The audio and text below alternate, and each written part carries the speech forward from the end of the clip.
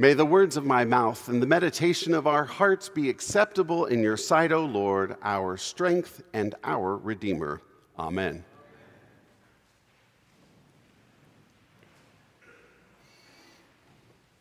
Some of you have heard this story, but I'm telling it again. At my previous church, I would frequently go on hospital visitations. I could check in at the front desk of the hospital, and I'd have access to a census that would tell me and list all the people at the hospital that identified as Episcopalians. Well, one day I checked in, and I saw the roster, and one name very much popped out at me. It was the name of a parishioner. I had to go see this woman. Let's call her Barbara. So I went to Barbara's room on the 4th floor. It's kind of a long walk, and I was outside the room. I look on the name on the door. I verified the name on the outside door. Yep, that was the person that I was looking for. But when I went in to see the patient, the Barbara that was there was not the Barbara who was a member of my church. Okay, well, I should still stay, I thought. So I introduced myself and said that I saw her name was on the list and she identified as an Episcopalian at the hospital. Oh, yes, Barbara explained. I am a member of St. Thomas Church, 5th Avenue, New York City. I said, wow, that's really impressive. I'm one of the priests here at one of the local Episcopal churches, and I'm really sorry that you're here at the hospital. I hope everything's okay. May I offer a prayer for you for your healing? Well, thanks for coming to visit me, but no thank you, she said. I don't pray.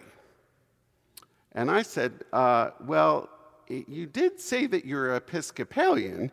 And she said, oh, yes, I am. I'm a member of St. Thomas Church, New York City, and I go to church every Christmas Eve and every Easter. I am an Episcopalian, yes, indeed, but I do not pray. So I said thank you and went on my way. I tried. The funny thing is, though, a lot of us end up in the same camp as this woman, sometimes by choice, other times because praying just seems like too big of an ordeal or too big of a task. McGill University professor Douglas John Hall imagines that we often don't pray because we end up, in his words, we end up believing our prayers are legitimate only when they become mental marathons of self-abnegations and immersion in the ineffable divine, something that for most ordinary people is a bit like an insomniac telling himself to go to sleep. Professor Hall is saying that we think that prayer is not doable. We're so burdened by the ways that we've been taught or that we've seen other people pray that we feel incapable because we think there's a right way and a wrong way to pray. And so we check out. We simply give up and don't do it because who am I to know anything about prayer? Well, actually, who are any of us to know? The people closest to Jesus, the disciples, really didn't seem to know.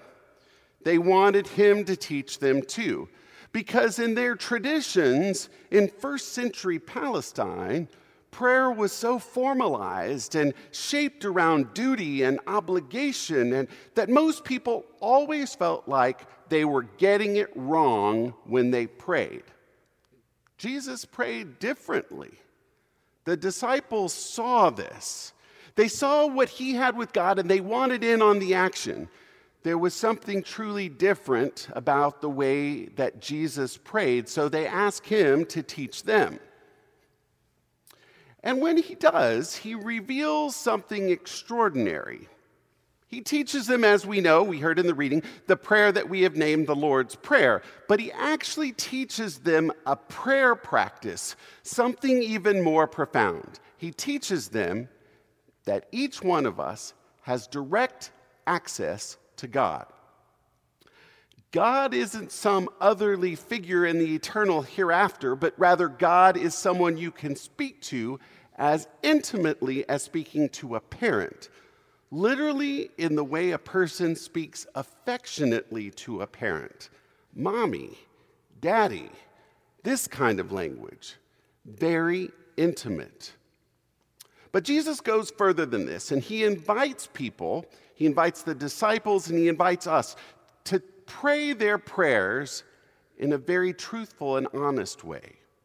You might even say in a way that is crude and raw and unrefined, not very churchy at all. If you're mad as all get out about something, Jesus invites angry prayers. If you're grateful, Jesus invites prayers of thanks. Prayer is all-encompassing. It's all about this journey we call life. And we all know that life is messy. Jesus doesn't gloss over anything. And he teaches this less than scrubbed up prayer practice to his disciples, a messy and relentless type of prayer. And my bet is that Jesus would probably say that anytime the prayer gets even messier than it is before, that it's valid and good and it's blessed to pray in this way. And so he illuminates this by telling a parable. The parable reminds us how we need to pray persistently with great expectation. We have to pray so much that we might even fear that we're being annoying to God with our prayer.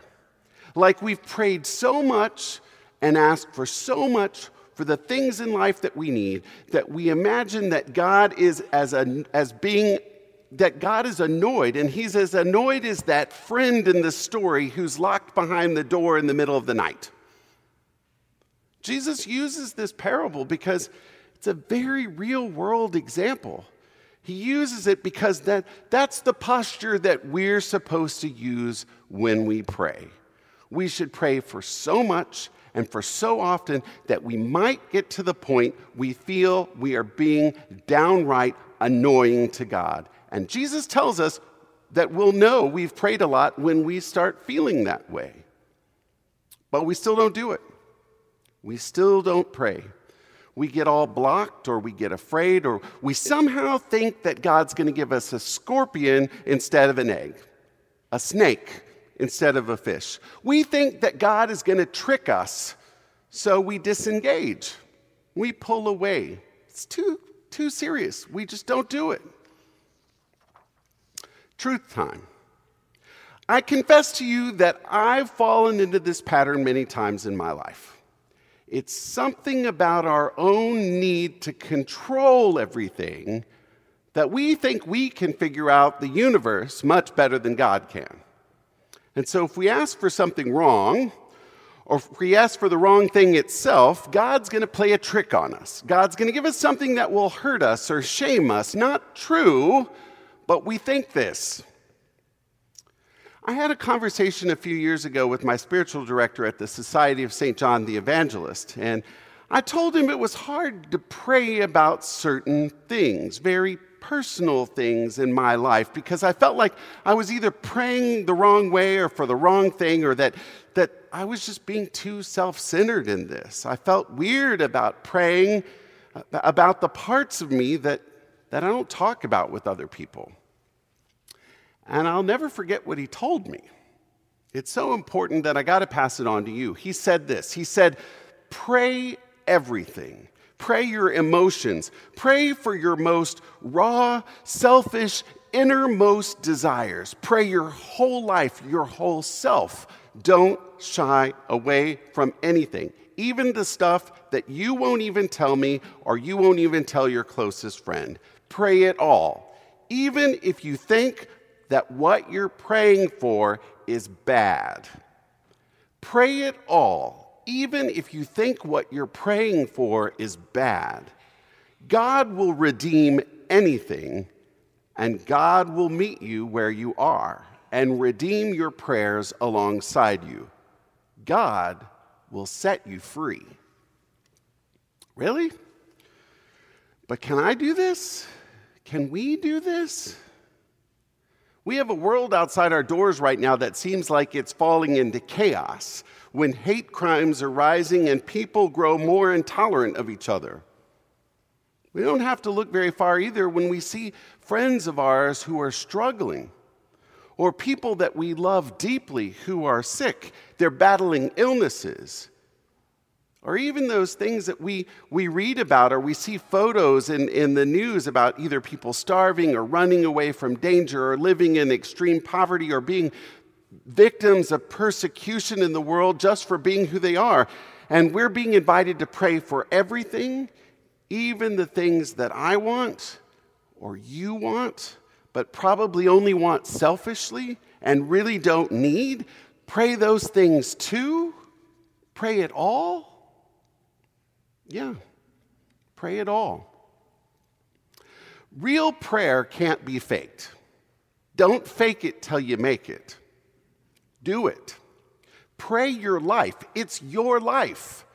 The only thing we have to be mindful of day in or day out is asking, what is our innermost desires?